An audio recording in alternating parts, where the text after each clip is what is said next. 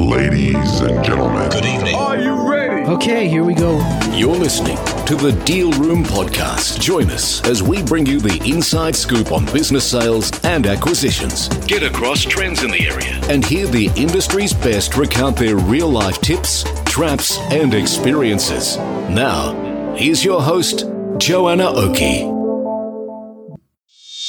Hi, it's Joanna Oakey here, and welcome back to the Deal Room Podcast, a podcast proudly brought to you by our commercial legal practice, Aspect Legal. Now, today we have the first part of a 3-part series with Matt Alderton from BX Networking. Now, Matt has got a really interesting story that he talks to us about over these next 3 episodes. It starts with his entree into business, operating and opening a Subway franchise. And then over the years from that very first Subway business, he bought, started, grew and exited 6 businesses along the way, resulting in a business that he ended up growing to a point where it raised $2.5 million in a capital raise and then ultimately sold for $16 million to a listed entity. Matt then went on to use all of this knowledge that he gained over the past 18 years of starting, buying, growing and selling 6 businesses to start BX Networking that he's now scaling for an ultimate sale or a continuation for investment into the future. So in this episode, which is part 1 of our 3-part series, we talked all about Matt's early experiences in building small businesses, the Subway franchises, cafes and video stores. In part 2 of our 2-part series, we then move on to discussing his experience with creating from ground up an online payroll rostering software that he ultimately sold for $16 million to a listed entity. And in part 3, we talk about his current business and how he runs his current business that is now expanding internationally based on the learnings from his past acquisitions, growth and exits along the way. Well, without further ado, here we go with Matt and part 1 of this 3-part series. Wonderful, Matt. Thank you so much for joining us on the Deal Room Podcast. I am so excited to chat to you today. It's great to be here. Thanks, Joanna. Well, great to be here in Australia. I mean, I'm lucky to capture you. I mean, I guess virtually we could do this from anywhere. But you just seem to be constantly all around the world at the moment. Every time I look, you're in a different location worldwide. I was just saying to my wife this morning, I get off the plane at an airport and I'm like, which terminal am I in? Which city am I in? Which direction am I going? Which country am I in? It gets pretty confusing. Yeah, I've just got back from the US last week and I was over there for a couple of weeks with our US teams and US groups over there and in Austin in Texas. And then came back and spent a couple of days over in Perth in Western Australia, back for the weekend, off to Canberra next week, Brisbane and Gold Coast, New Zealand. It's pretty crazy, but when you've got so much growth happening across the place, you want to be there to support it and flagship that growth. Yeah. Oh, absolutely. And look, such a good story that we're digging into today. And of course, we've got a 2-part series. And in the first series, we're going to talk about your background. So I want to hear about all of this experience you've had in buying, growing and exiting your businesses. And in the second part, I want to talk about how all of that knowledge has impacted what you're doing right now, because you have so many insights that I just think are so useful for our listeners. And we've got listeners who are buyers, who are sellers, who are growing their business and just learning about the concept of acquisition and building for exit, as well as business brokers, corporate advisors, accountants, a whole range of different people who are interested in some way or another in the acquisition, growth or exit of a business. And the thing is, your story holds so much of interest for all of them, I think. So why don't we get stuck in? Matt, why don't you give us just a quick summary of, we'll start with a high-level overview of where you've been, your business journey, and then we're going to go backwards and dig into each in a little bit of detail. Sounds good. It's interesting. I was only reflecting on this yesterday. I was in WA and someone was asking about kids and how long I've been in business and stuff. And so I thought, oh, well, how long have I been in business for? And I went, well, my first business was in 2004. And that was 18 years ago. So I was like, holy crap, I've been in business for 18 years. And so someone said, were you 9? I said, yes, I was 9. Thank you very much. Because I know what you're all thinking, 41, maybe 22. Thank you very much. But no, I've been in business for 18 years. And my first business was a Subway restaurant. That doesn't count a couple of little entrepreneurial things I had going on through high school and uni and all sorts of stuff that I did. But my first bricks and mortar business was a Subway. So the next decade or so, I've opened and ran and built a number of Subways, video stores, cafes. And so I was very retail and hospitality based, and I had a lot of experience in that, being a GM for a company that owned 40 retail shops back in corporate land. But then I was always looking for solutions in my business for how I could run my businesses better. And so I was looking for solutions, and one of those solutions was a business that I created that was created really off the back of just creating something for my own business. And that was a business called IWS, Integrated Workforce Solutions, which is a rostering and payroll business, which really integrated from a rostering point of view, team members rostering all the way through to creating and importing into a payroll system. And I developed this in about 2005, 2006 for my own businesses. And keep in mind, there was no Facebook back then. So you got to think about what technology was available back then. There was nothing available to do this kind of thing. And so we created this, and we built this timesheet rostering payroll solution that fitted together with the rostering for retail businesses. And that took off. It grew really fast over a number of years, and some exciting stuff happened there, which we'll touch on shortly as well. And then obviously, I just love working with and within the business and SME community. And I've done a lot of training, education through business. And another one of my businesses, which started back in 2015, was BX. And it originally started as a training and events organisation for small business, helping business owners grow and scale their businesses to achieve success in their business and really grow and scale up and avoid the pitfalls that many of us make.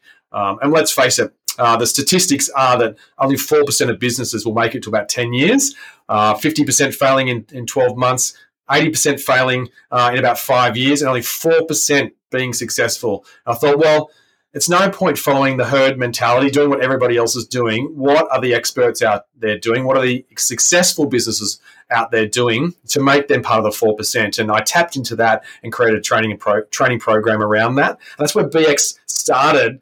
And then we morphed into this networking arena because everybody just wanted to do more networking and grow their business and connect with more people. And I realized that many business owners they loved their business and they loved being involved in the business, but it was a lonely game because you felt like you didn't connect to a lot of people because no one understood the challenges that you were facing and the long hours. People don't understand that when they're not in business. And so being part of a community that understood that meant that you all of a sudden had a whole bunch of new friends and family that could surround you and support you in the good times and bad. And that's what networking a lot of the times is. It's about that community. That's where the networking side of BX was created more from. But that's like a really quick summary of where I've come from. But 18 years, can you believe it? Yeah. Oh, 18. Do you know what? I think I set up my first company maybe 20. Actually, the other day I realised it was 21 years ago. So wow. You must have been 6 or 7 then. Yeah, that's it. I was following your lead. That's it. That's exactly how old I was. So I love it. Matt, I feel in you this entrepreneurial buzz. I love that entrepreneurial buzz. But I want to go back.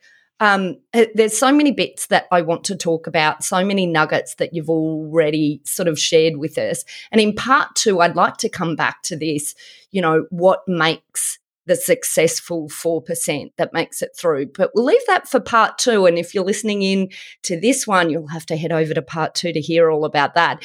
But in this episode, let's start with the Subway businesses because Subway businesses are quite a different type of business to where you ultimately ended up and to where you are now. But let's talk about what that was like, what you learnt, what did you do wrong, what did you learn, and did you exit those businesses as well? You built them to an exit? Okay, let's talk about that.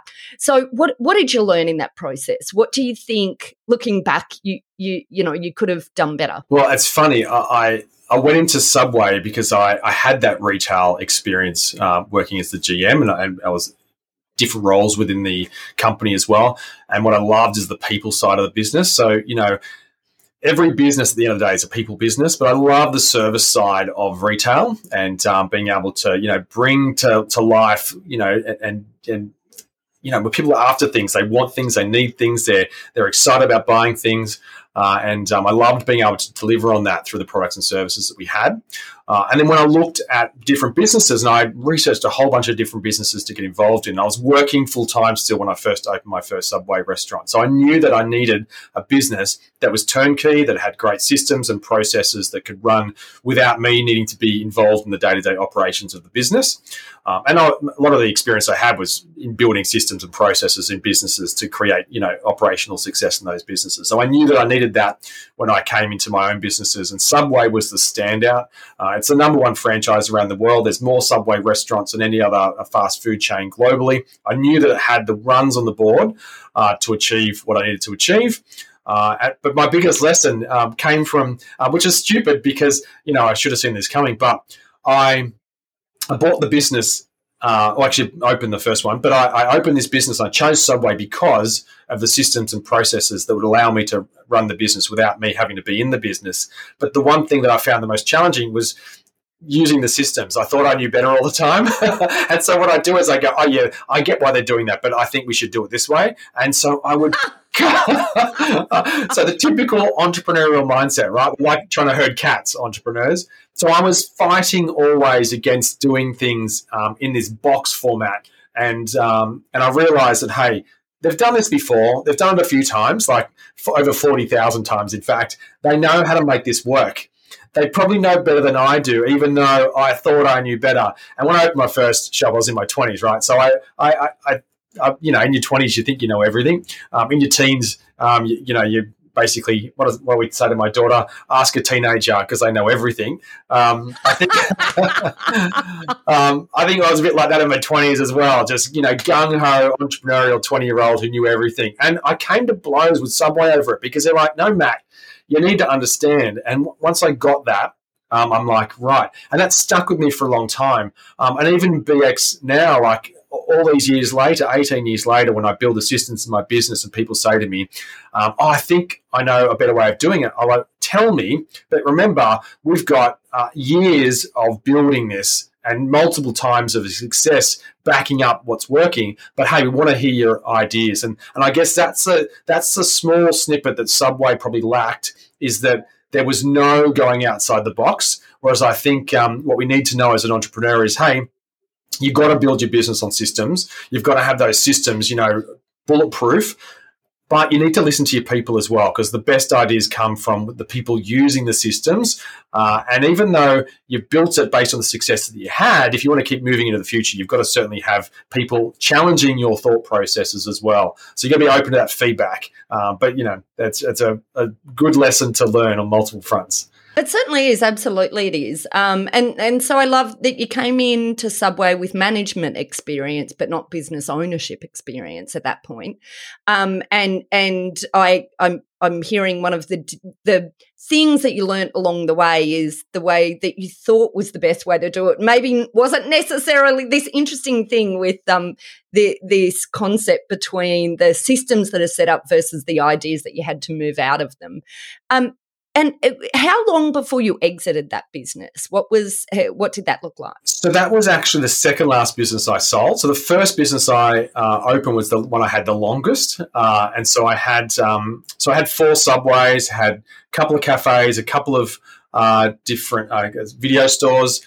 So in my retail, so I think it was video stores. Yeah, I know. So this is gold, right? The last shop that I sold was a video shop in 2019. So I'm pretty sure it was the last video store to be sold. So it was pretty crazy. But so a number of different exits in those retail shops, and I'll talk about the retail specifically, is that So some of them I bought from a operation that was already existing. So one of the shops I actually bought as an operating entity. 3 of them I opened from scratch and built and sold. And one of them I closed. So I made a decision. There was a shop that had at Narrabeen in Sydney. And it was a good shop. It ran along well. There was a video shop as part of it. They both ran, good little shops. But my rent at the starting point was $46,000 for the whole site, which was great rent. That went to $68,000. It went to $86,000, and I'm like, well, now it's getting tight because it's basically double. And then my next rent review, because it was the whole review process was pretty crappy lease actually. But then. My God, the amount of leases I've negotiated over the time as well. That's a whole other podcast episode about lease negotiation. Jeez. We'll come back. Part 3, lease negotiation. Trust me, that'll be a boring episode. But they then put the rent up to $134,000 at that next market review. And I'm like, I can't do it. I cannot do it. Like, it was already hard work at that 86. So I just went, you know what? There's actually a time to say, because I think we get so emotionally attached to a business, and of course I was as well, but you have to make good decisions. And my accountant at the time said to me, you're not going to make any money, $134,000 a year. You'll be paying wages, you'll be paying rent, you're paying for your food, but you won't be paying yourself. And that's a problem. And there's no point having a business. And you're never going to, and this is the challenge with retail, you can't double your sales in retail.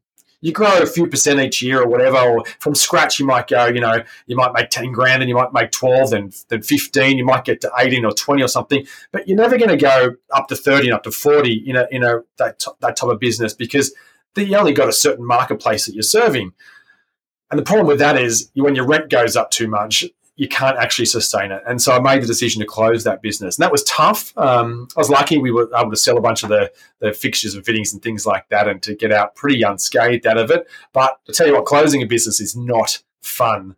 But it's a smart decision to make when, because it's going to send you broke going the other way. So you really want to make good decisions about what you're doing. And because I wasn't all tied into one business, that probably made that a little bit easier as well. And a good accountant, good advice, Joanna, good legal advice, good financial advice. 2 most important people in your business are going to be those giving you that advice. And I've been hurt many times over by crappy accountants, and I've been hurt a few times over by crappy lawyers as well. So you've got to make sure you've got the right people helping you make those decisions. And the accountant at the time was making the right call with that business. Goodness gracious, there's another podcast. Matt, we are going to be podcasting.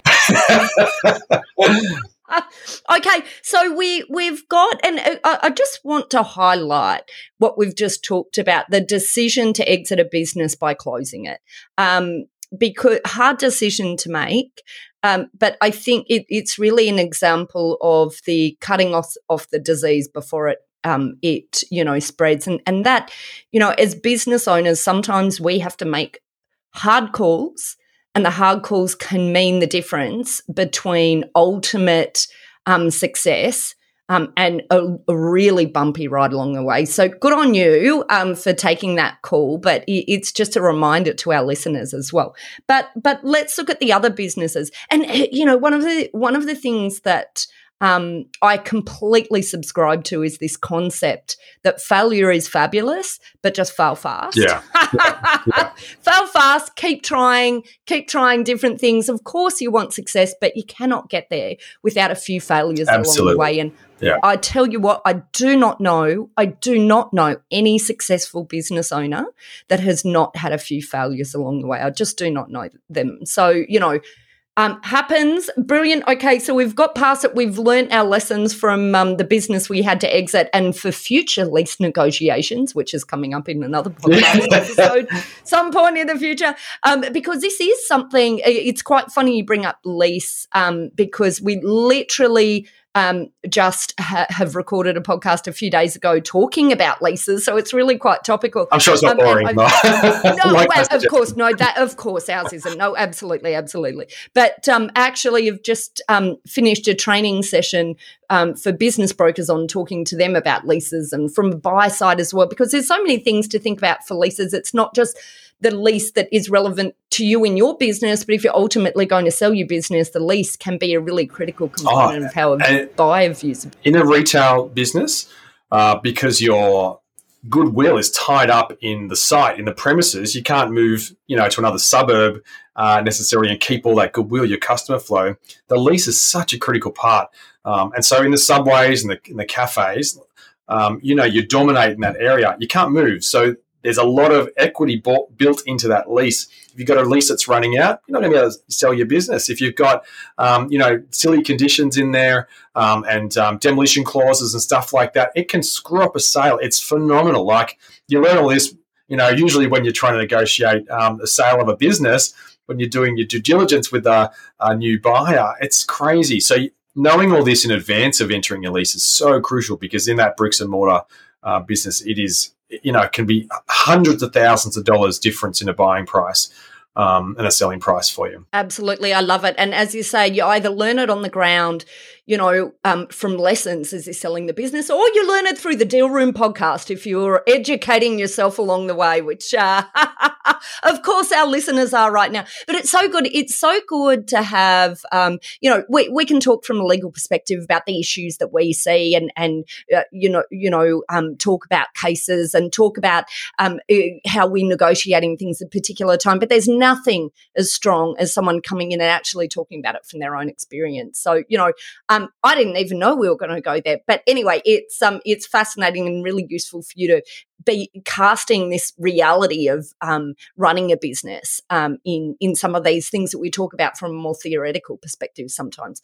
Okay, so going back to your experiences then, growing and exiting a business, these initial businesses, you said the Subway was one of the later ones for you to sell. What was the first business that you exited then? The first business that I sold was a Subway. It was a Subway. So I owned a Subway at Cogra, and I bought it as an existing entity and built it up and sold it probably 4 or 5 years later. And so Subway restaurants, pretty formulaic sale process. Even the cafes, fairly similar process there as well. Usually engage a broker. The broker finds buyers for you. Buyers then begin a negotiation period with that broker, and it's quite a good process to go through, because it actually helps you. What it taught me with the first one is the due diligence process, and I'd gone through it when I bought the shop, and I realised I'd paid way too much when I bought the shop. My very first business that I bought, not open from scratch. Oh, no. Yeah, so, my probably accountant at the time didn't really give me a great deal of advice around that. But I sold it for more than I bought it for. So that's also a good thing, right? And so made profit over the years, and also was able to sell it for a profit. So, that's good in a way, but I would have made a lot more if I was a bit more of a hard-ass negotiator in the first instance. But due diligence is that crucial element, and and we often joke about it because you've sat on the other side of the fence to me. That's right. In a later transaction. And we were negotiating with you, my lawyer and I. So, and the due diligence process really is, and your listeners would know all about this, but it certainly is. The more no's you give, or you can't substantiate information, the more the price drops. The price gets discounted. But if you've got all the things that they're asking for, and you can go, yep, tick, yep, tick, yep, tick, tick, tick, tick, tick, then you're adding value to the business. And I've found that over the years that I've made sure that I've used that due diligence experience and that checklist almost as a way to add value, not when I'm selling the business, but while I'm running the business. And that makes all the world of difference. And so I know when you were negotiating with us and BX, it was like you couldn't get a no answer out of me. I had answers for everything, didn't I? You definitely seem ready to go, Matt. And, that's I think these really are, from a buyer's perspective, it's so often that we deal with sellers, and you will probably appreciate this, having perhaps been one of these sellers right in the beginning, but so often that we deal with sellers who just don't fully understand that they're going to be required to provide information because the buyers want to test that the value that they think is in the business is there, that the value will transfer, that there aren't risks in the business, that they're going to be taken over. And they do this through lifting the hood of the business, looking into the business through the information that you provide. But so many sellers just don't have that information readily at hand. Or if it's at hand, it's messy, and it's got holes all over it. And the problem with that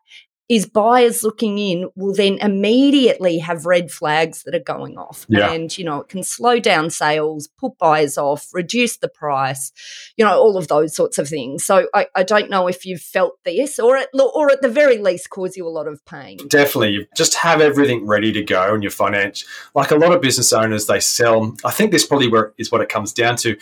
Business owners sell past the point of being ready to sell. They should have sold a year ago or a period of time ago. And I was only talking about this yesterday when I was doing a presentation, and I said, who here loves their business? And everyone put their hand up.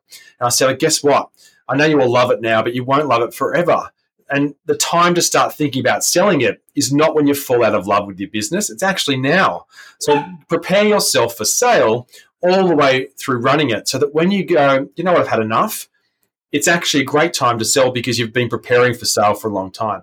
Whereas most people don't do that. What they do is they love it and I'm going to be in this forever. This is the best thing ever. I love what I do. And entrepreneurs are a bit like shiny object people. We see something, we go, I like that. We chase the shiny object. At some point in time when we're going to fall out of love with the business, or we're going to lose we're going to fall in love with something else more, and we're going to go and be distracted by that, or just want to exit. And the problem is, if you leave it to then to start to, bump up the profit and do all those various things that are going to add value to the business, then it's too late. And it's going to take you years to sell it because it's going to take you years to build that value into it. So the time to add value in your business is like now. You want to make sure you're driving profit and the value, building your systems and processes and having key people in place, all those key metrics to driving value.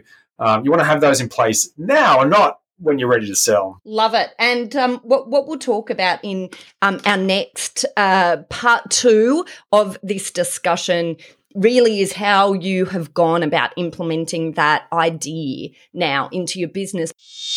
Well, that's it for this episode of the Deal Room podcast.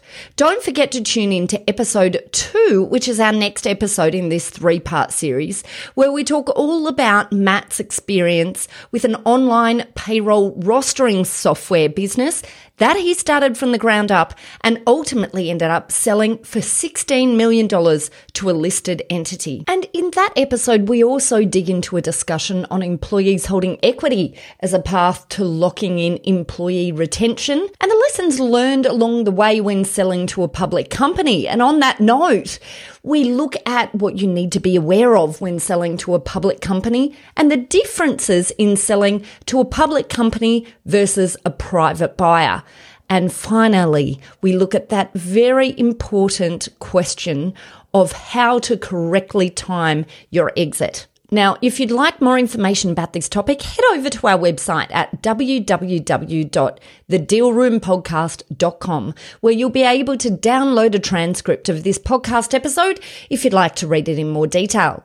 There you will also be able to book in with our legal eagles at Aspect Legal if you would like to talk about how we can assist from a legal perspective in buying or selling a business. Well, that's it. I hope you enjoyed what you heard today. If you did, don't forget to subscribe to the Deal Room podcast on Apple Podcasts, Spotify, or your favorite podcast player to get notifications straight through to your phone whenever a new episode is out. We also love hearing feedback, so please leave us a review and rating if you're already one of our subscribers, or even if you're listening to this podcast for the very first time. Well, thanks again for listening in. You've been listening to Joanna Oakey and the Deal Room podcast, a podcast proudly brought to you by our commercial legal practice, Aspect Legal. See you next time.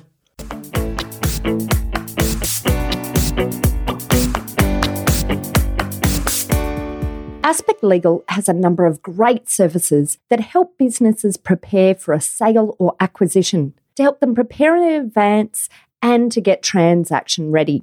We've also got a range of services to help guide businesses through the sale and acquisitions process. We work with clients both big and small and have different types of services depending on size and complexity.